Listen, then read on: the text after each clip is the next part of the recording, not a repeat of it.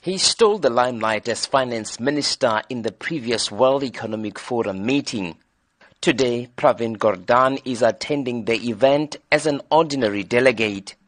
He says he's interested in the issues discussed at this forum. Well, I was invited in the first instance. Secondly, in my previous capacity, I was part of organizing this particular event. But I'm still interested in some of the issues that the forum itself is looking at around leadership, around inclusive growth.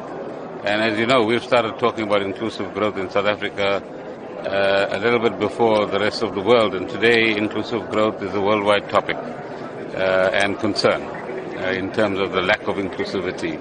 He says the diversity of views in government is important, but he has maintained that sound judgment from those in power is critical. So you do need a diversity of views, but at the end of the day, it's about sound judgment.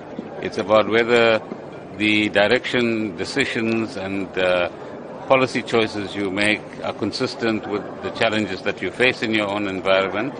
And there's also room for experimentation, but let's call it safe experimentation in our environment as well.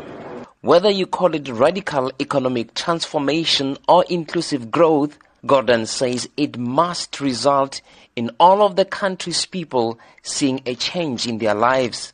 He says a lot has been achieved in the past 23 years, but more can still be done. People are better off today than they were before, but aspirations mean and real conditions mean that there's still a lot of work that we need to do.